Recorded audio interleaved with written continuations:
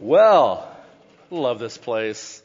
I mean, seriously, I love standing in the ruins of Celebration. This is great. I mean, really, when you think about it, I love this idea they were talking about this week, and I was like, man, churches don't always celebrate that well, And so it's really cool to see the beginning of this, to come in kind of a year after this is when I came in, to see the support from you guys, the community, embracing this. And I know there was a lot of ups and downs, and we pushed through, and to see already the effects of it is incredible. So I know you guys have already been commended, but I want to commend you again for all that. It's just a blessing. One of the many reasons I came to Southbrook was the leadership, was Charlie McMahon's influence in my life personally. And so it's just an amazing place to be. So I'm glad to be here. Apparently I'm doing things okay because I get a couple more opportunities this summer to stand up here before you, so I didn't blow it all together, when I had my chances. So I'm excited to be here to carry on in this series called Text Message. Like Charlie said to you, this series started about 3 weeks ago, and we call it text messages because it's sort of like, the New Testament has the bigger letters. These are called epistles. They're smaller letters, and they're kind of crammed towards the back of the New Testament. And I think oftentimes people think, they may be less authoritative, they have less content, and I would argue the opposite. They have so much good meat there, so much good message, and a lot of times I think we forget about them. And so today we're going to hear the message from John, very much like a text message. I would say it's kind of like if Charlie was away, like he's about to go away on vacation, and if he had to send an encouraging note or direction back to us here at Southbrook, it would come like in the form of a group message. Hey, keep going the course. Stay strong. We're encouraging you. We're praying for you here from here. It's kind of the same thing what John's doing here to his church. And so I'm excited about this. The second book of John is only 13 verses. All right? But he gets into some heavy stuff, and for us to truly, truly understand it, we have to know the context, and the context sets up in 1 John.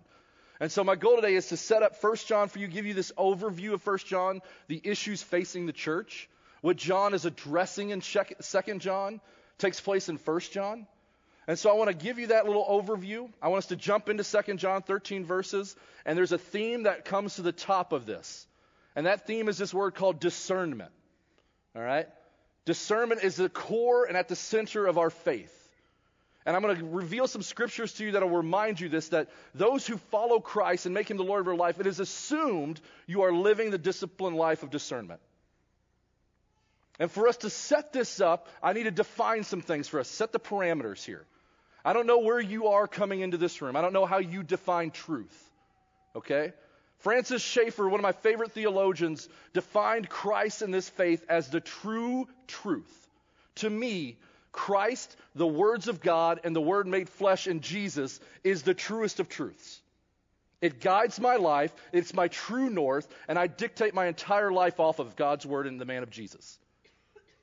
And so for me, that is my truth side of my barometer, my spectrum. And that's how I weed out the things that I believe are false or lies or not true of Jesus. Does that make sense? Because that's what's core at the core of discernment. You have to have a truth set, and that truth has to be in Christ to discern. And so that's important as to where we're going today, because the truth is under assault in the church of Ephesus that John is talking about and addressing. Okay? And so in 1 John, let me set this up for you. 1 John, it takes place in the church of Ephesus. John is addressing this letter to his church, a church that he's a part of the leadership. The church of Ephesus got started on Paul's second missionary journey. He comes to the city, tells the people about the gospel, and the people embrace it, and it starts to grow. But there's something you have to know about Ephesus and primarily the entire world at that time. The cultural background, okay? Because something specifically is coming into the church that is causing division. And it's this term called Gnosticism. Okay? Gnosticism got its start before Jesus even was on the scene. Gnosticism, Plato takes some of it and puts it into Platonic thought, and this drives a culture where philosophy is king, wisdom is king, gain knowledge, grow in knowledge, which is what gnosis means. And it means the life that's not self-examined is a life not worth living. And so philosophy reigns supreme in this culture. I shared with you guys the last time I was up here kind of a little bit about that. I'm not going to get into the weeds of it, but it's the idea that the material world and the immaterial world, the metaphysical and the physical, are separate. The metaphysical is this realm of perfection, where down here is imperfection and brokenness and ugliness. And we are just mere projections of the perfect that is going on in a separate realm. And that we have souls within us, and that soul craves that realm, but it's imprisoned to the physical body. And so this drives the thought of this day. And so it's important to know that, because it's important to know what 2 John is addressing. That the truth of Christ is under assault, and this is what it's under assault by. And so when the message of Christ comes into Ephesus by Paul and others, Timothy later would lead this church, and John was a part of the leadership as well. People came to faith. They heard this gospel that would have been like rebellious to what they've heard. What do you mean? Wait, you come into town, you talk about a perfect God who created everything, created you and me, who loves us so much, even though we're broken and fallen, would come down to earth, put flesh on, walk and live among us, serve us, go to the cross out of his love, die for us, 3 days later defeat the grave for us so we may have an eternal relationship, then ultimately go away so his spirit may live within us? You're crazy. That's ridiculous. Because for so long, the Gnostics have told us that nothing like that could exist. These things don't come into contact with one another. And so people were drawn to this message. And so the church of Ephesus starts to blow up. It's growing. And people are coming to faith. But here's what happens, and I say this a lot, that we as humans, a species, are often discontented. A lot of times we cannot just sit with this message of Jesus. And here's what the message is at its core. It's a formula that I didn't create. It's been around. And you'll see it on the screens. It's simply this. The true truth is this. Jesus plus nothing equals everything. That's what the gospel message is. That it's Jesus and nothing else added to it. Now that sounds simplistic. That sounds like, like there's people out there say, just give me Jesus. Well, do you understand what that means? It's give me his words, give me his life, give me the way he served, the way he loved, the compassion, the truth that he spoke. Give me his life and let it orient the way I go from here on out.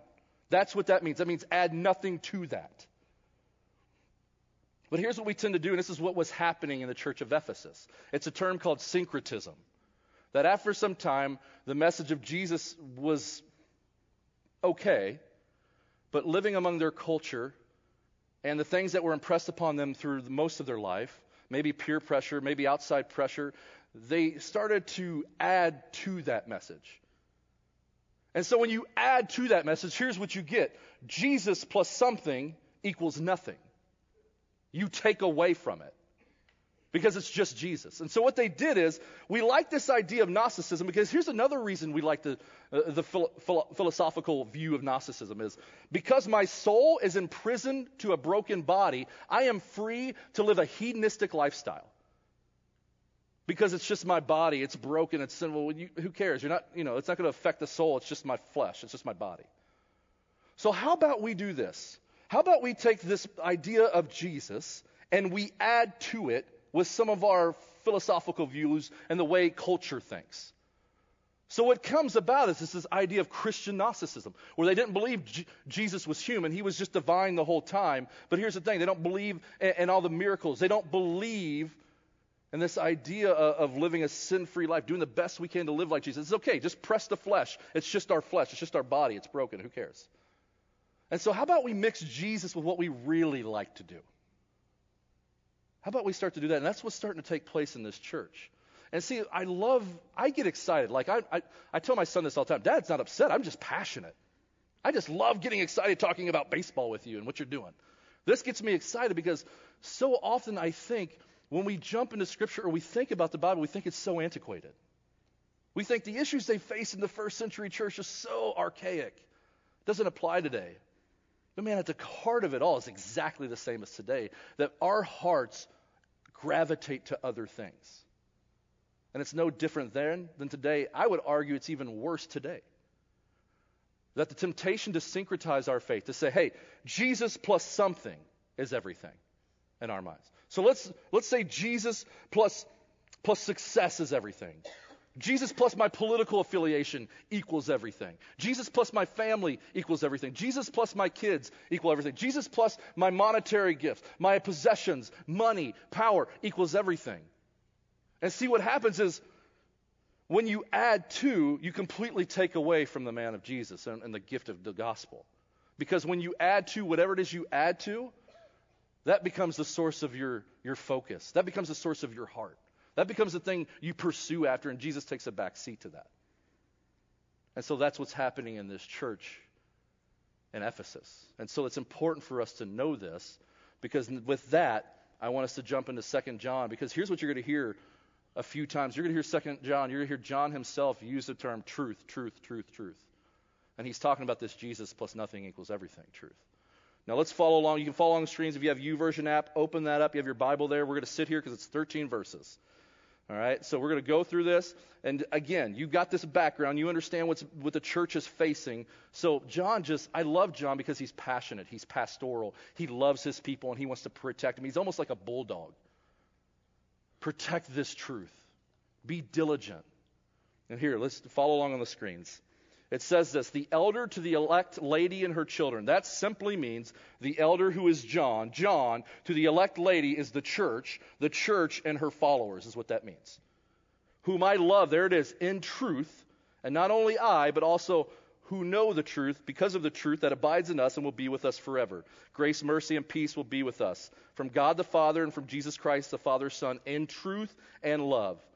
Listen to what he says here. I rejoice greatly to find what? Some of your followers walking in truth.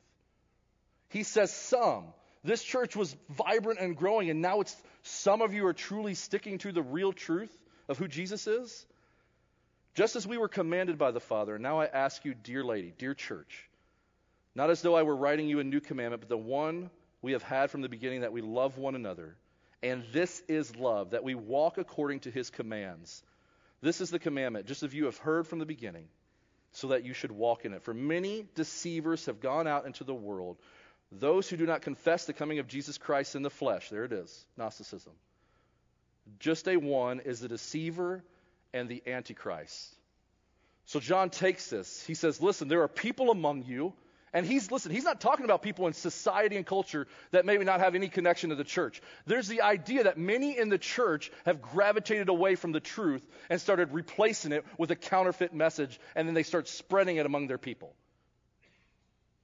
So John's saying, listen, many deceivers are among you, and they're spreading this counterfeit message. And look at the term he uses to define them. This is what I mean. He doesn't mince words. He says they are antichrists.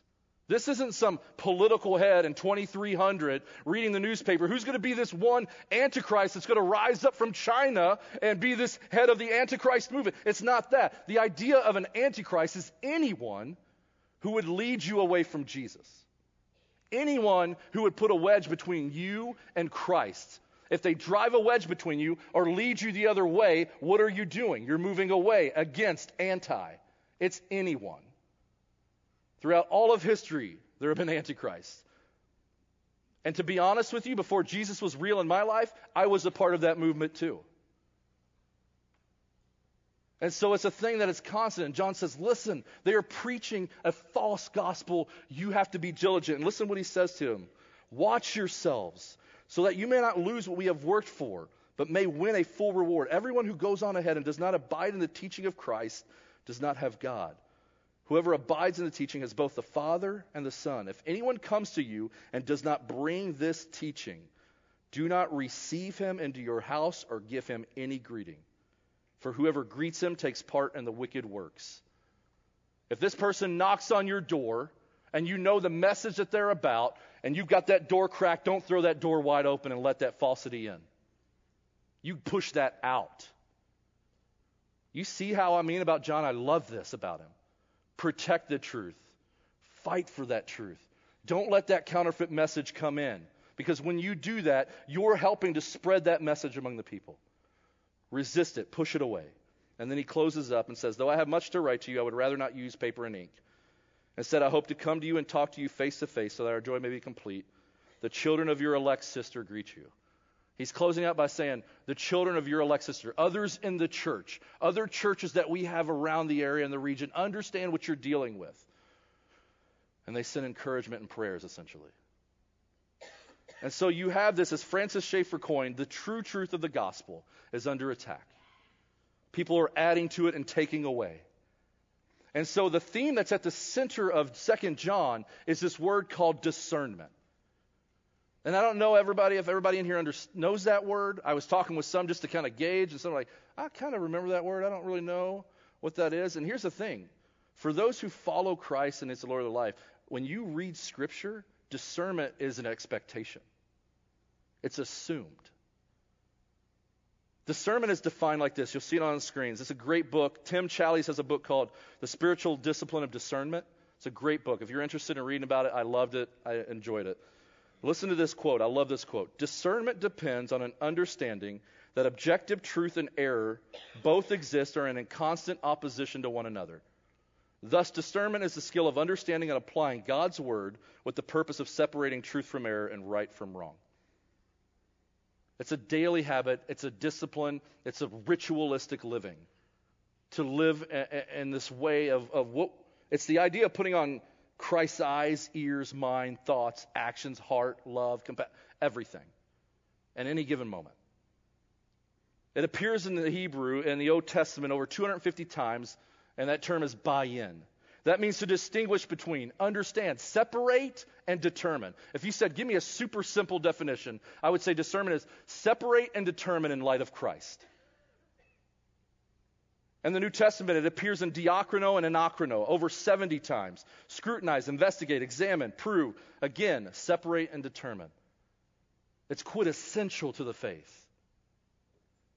It's like this. I don't know where your spiritual journey is taking you. I don't know for you if the source of the message of Christ is 2 hours in a week or 1 hour in a week. I would say it's nearly impossible to discern all of the things of Christ if that's all you're bringing in. It's like living in a world, right, with mixed messages. It's like standing on a 50-yard line of a packed stadium and everyone is yelling mixed messages to you at the top of their lungs constantly. And you don't know which way to go and what is what. And how do I decipher that? Is that true? Is that false? Is that a lie? I don't know because I don't have a bearing to go with. That's what discernment is. Your bearing, your true north, Jesus. And so I'm big on not being opinionated with this, right? I don't want this to be, this is Eric's opinion. I am big on like kind of vomiting Scripture to you, and I hope you're okay with this, because I want you to leave and say, this isn't just an Eric thing. This isn't his thing. This is God's Word. And so we find discernment multiple times in the Old Testament, but one I love is 1 Kings 3, where King Solomon has been elected to lead God's people. Anybody in here lead people? We all do. We all have influence. Listen to what Solomon says about that influence. And your servant is in the midst of your people whom you have chosen, a great people, too many to be numbered or counted for multitude. Give your servant, therefore, an understanding mind to govern your people, that I may discern between good and evil. For who is able to govern this great people? God, please give me understanding, which is another term for discernment. Give me a mind to discern, because a lot of times discernment is a separation of what's good and evil. Heck, sometimes it's a separation of what's good and great. He says, Lord, fill me with discernment. I need it if I'm going to lead people. And if I'm going to lead like you would lead. Paul writes to his church in Philippi. Listen to his prayer here. It is my prayer that your love may abound more and more, with knowledge and what? All discernment. Why? So that you may approve what is excellent, and so be pure and blameless for the day of Christ. You can't approve what's excellent in light of Christ without discernment, he says. I pray that it fills you up. Hebrews takes a more harsh tone. In Hebrews, discernment is kind of linked to spiritual maturity. Listen to the writer of Hebrews as he talks about this. About this we have much to say, and it is hard to explain, since you have become dull of hearing. For though by this time you ought to be teachers. There's talking to the Jewish people. By this time you should be teachers and helping people with this, he says. They say. You need someone to teach you again the basic principles of the oracles of God, just the teachings of God. It says you need milk, not solid food. For everyone who lives on milk is unskilled in the word of righteousness, since he is a child. But solid food is for the mature. How are you mature? What does that show up as? For those who have their powers of discernment trained by constant practice to distinguish good from evil. If you struggle with discernment, it's a huge growth. It's huge. It's a growth mindset with discernment. It takes time. It takes priorities. To prioritize that in your life every day. The writer of Hebrews says, listen, the goal is to grow up in our faith. And a big sign of that is the person who lives a discerning life. I'll do a couple more. Paul writes to his church in Rome, a popular verse that many know, "Do not be conformed to this world, but be transformed by the renewal of your mind, that by testing you may discern what is the will of God, what is good and acceptable and perfect." How do you know that? Discerning. How do you know what God's will is? It's with discernment. And the last one before we transition on here is one of my favorites. If you just want to read a chapter, Psalms 119 is a great chapter that talks on this. I love it so much because it gives you kind of the source, one of the key sources for discernment. And listen to the psalmist. "Teach me good discernment and knowledge, for I believe in your commandments." We jump down to verse 97 and listen to these. You're going to hear this theme over and over about God's words, God's teachings. "Oh, how I love your law," another word for your teachings. "It is my meditation all the day. Your commandments make me wiser than my enemies, for they are ever mine. I have more insight than all my teachers, for your testimonies are my meditation. I understand more than the aged because I've observed your precepts." Again, your teachings, your words. "I've restrained my feet from every evil way that I may keep your word. I have not turned aside from your ordinances, for you yourself have taught me. How sweet are your words to my taste, sweeter than honey to my mouth." I love this phrase. From your precepts, again, your words, I get understanding. That's the buy-in word for discernment. "Therefore, I hate every false way." And the popular verse there, your word is a lamp to my feet and a light to my path. You want to grow in discernment. Do you want to light your path as how to move through this life in light of Christ? It is with the Word of God and the Word made flesh in Jesus and His life. That's how we go through this life. I wholeheartedly believe that the Word of God and the actions of Jesus, the life He lived, the ministry He had, applies to everything today and every decision I can make. And that is how I use it to discern in my life. John MacArthur has a great quote on discernment. He says this: "A life of discernment is a word-focused and word-directed life, which develops a word-saturated mind." Discernment is a word-saturated mind. It is filling up, it is saturating your mind on solid food, the Word of God, Jesus Himself. It's so important. I mean, Scripture, it's all over Scripture. These were just some verses. There are so many about the importance of discernment. And Tim Challies' book, he has this great illustration. I love it, so I'm going to steal it. All right? He says he's Canadian. And so he said in Canada, we have like this weird undercurrent of fear that at some point we're going to come across counterfeit money and not know it. He said it's kind of weird, but it's a big deal. Because it's such a big deal, the Treasury wanted to address it. And so they wanted to educate their people on money and what's counterfeit and what's not. And they have a slogan. This is so killer to our spiritual faith.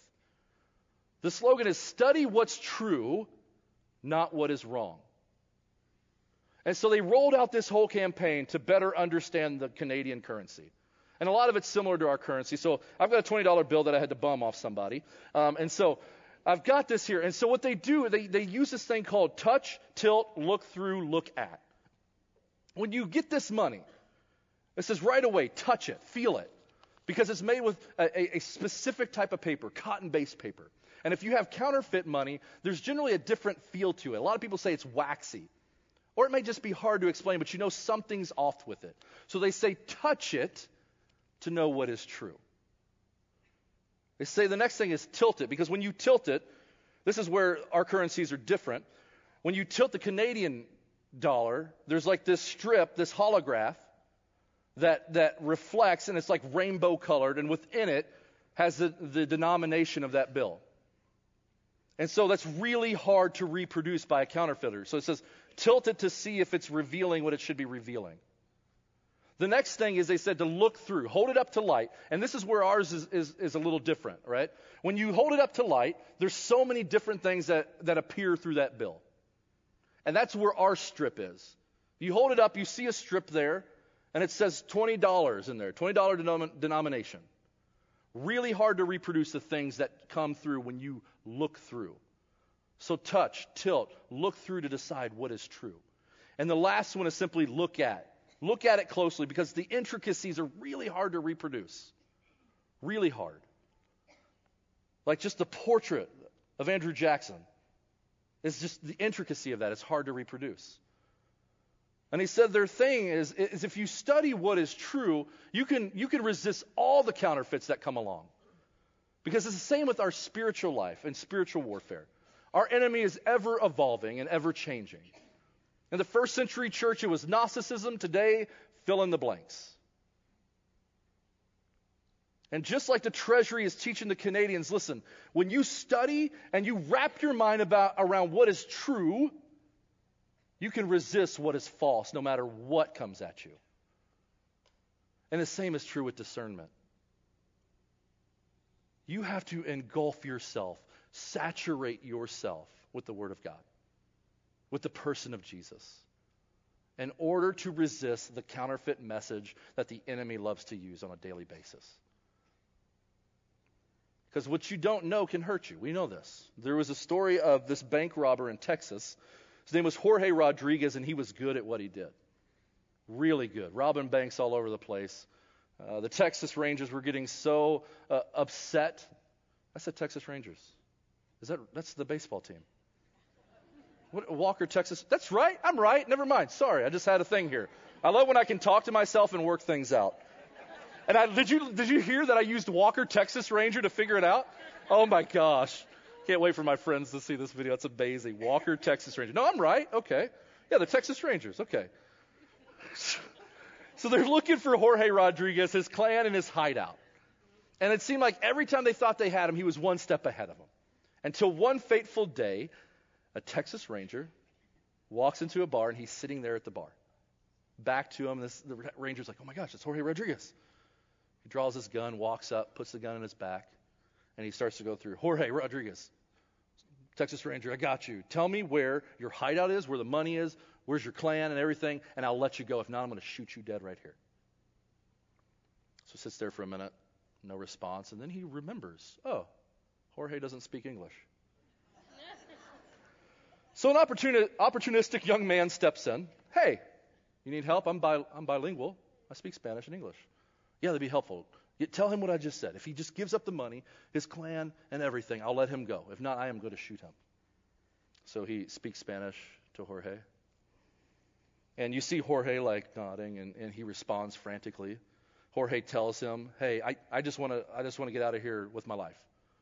The address is 2050 Houston Avenue. Everyone's right there. The money's there. Just let me go with my life. The translator turns to the Ranger. Ranger says, what he said? He goes, Jorge's a brave man. He's ready to die. Right? What you don't know can hurt you, right? It's important to know what's true.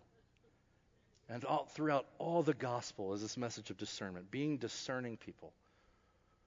Because the enemy loves to lure. He loves to whisper secrets. He does it in the church. And it's been a tale as old as time.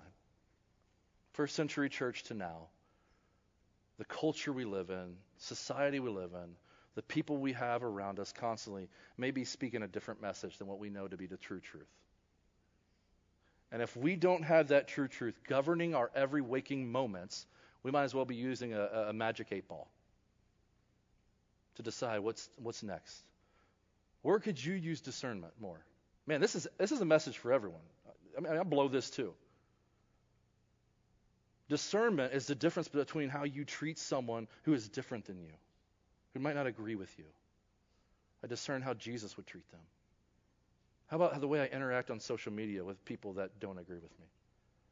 Discernment says, Christ, if you were sitting in this seat with this phone right now, and I am triggered right now, my impulses say, respond right now. How would you do it? Discernment says this. Here's the thing. Discernment says, pause. Pause. Separate and determine. In light of Christ, how should I do this? How should I lead my family? What job is best for me? What type of husband should I be? How do I respond in this situation? This person's offended me. I'm in the midst of adversity. Pause. Separate and determine. If you are not flooded with the message of Christ and the words of Christ, what are you using to govern your every waking moment? You're cracking that door to a counterfeit message And the counterfeiter is going to kick it wide open. And he cannot wait to rule your life. Paul says, I am praying for this. John says, please don't open that door. Be a church of discernment. My prayer is that when we leave here today, maybe for you the next steps, how do we grow in discernment? I mean, the biggest thing, number one, is just to prioritize it. To say, I need to govern my days, my life, as if Christ is steering the ship. And so today I'm going to start a pattern of just sitting under his precepts, like the psalmist said, his messages, his words. How did Christ interact with people? Culture, society. How did he love the least of these? How did he lead? So many different ways where discernment is key. We talk a lot about the Babylon Bee around here because it's absolutely hysterical. It's one of my favorite satirical outlets. And I'm not going to lie, I about peed a little bit when I saw this one. I'm sorry, I shouldn't say that. I'm going through Twitter, and they're all there. And this is the headline. This is so Discover God's will for your life with this one weird trick. That's the headline. Okay? You click it, you go in. You want to discover God's will for your life? Well, we're glad you fell for this clickbait headline because we've got this one weird trick that can do it for you. It's a trick the devil doesn't want you to know about. Ready? Here goes. Read your Bible. That's it. There are a bunch of verses that specifically tell you what's God's will for your life. You don't have to stare into a magic 8-ball or beat yourself with a stick or study your daily Enneagram thoughts. Nope, it's all right there in God's written word. Wow, the devil's going to be ticked off now. Disclaimer, unfortunately, this won't necessarily make you lose weight, discover a loophole on your mortgage, or suddenly start making $150 an hour. I just think, to wrap this up, I think for a lot of us, me included, we make things too difficult. I very much love the Enneagram. I'm going to lie. I enjoyed it. It's been helpful in discovering not only myself but others and how I work with them and how I associate with them. But there are a lot of times where it's like, oh, I want to see the daily thought on this. How should I do this? How should I do this? I'm like, the last thing we tend to go to is God's Word. How about I get more advice from these people or this person or this book or this content or whatever? The last thing I'm thinking about is God's Word. I think as we leave here today, I just want, me included, Southbrook, if we could be a movement of discerning church. If John is writing to us right now, which he is, 2019, sitting right here in South Dayton, he's saying, church, be a church of the truth. Don't forget it. I want to remind you of the true truth. Jesus plus nothing equals everything. Do not try to attempt to add to that. When you add to it, you have nothing. It's simply him. Let it govern your life. And when the counterfeiter comes knocking, do not open that door up. Study what is true to seek out what is false. Let's pray. Dear God, I thank you for the blessing of this place, of this church. We can come and celebrate the great things this community is doing in your name. I pray, my goodness, the same prayer as Paul. I want to reinforce the words of John. Lord, I pray that this place, Southbrook Christian Church, will be a discerning church. They will seek your guidance, that you will be their true north to help them navigate their ever-waking moments. Because we know when we do that, the kingdom of heaven makes an impact somewhere. We know it does. Someone takes a notice and asks questions.